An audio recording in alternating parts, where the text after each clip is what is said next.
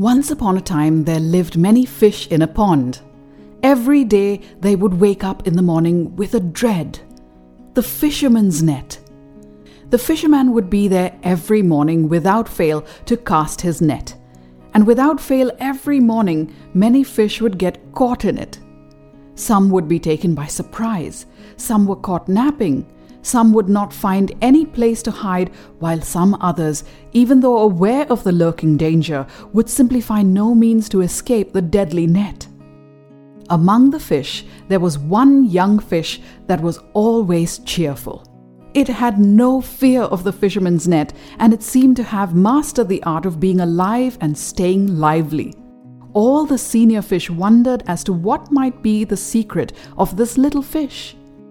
How could it manage so well when their cumulative experience and wisdom were not enough to save them from the net? Unable to bear their curiosity and desperate to find a way to escape the net, all the fishes went to this little fish one evening. "Hey, little one, we have all come here to talk to you." "Me?" said the little fish. "What do you want to speak to me about?" "We actually want to ask you something. Tomorrow morning, the fisherman will come back again. Are you not scared of getting caught in his net?" The little fish smiled. "No, I will not be caught in his net ever."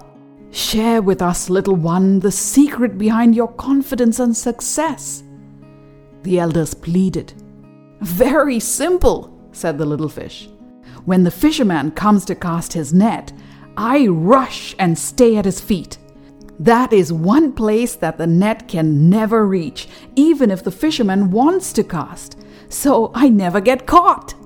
All the fish simply marveled at the simplicity of the little fish's wisdom. So what have we learned from this story?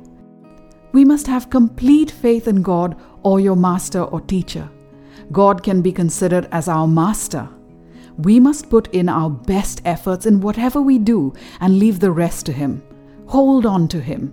Then He will take care of us and do what is right for us, and thus we will be able to handle trial and tribulations better and be saved from many troubles. Sai Ram.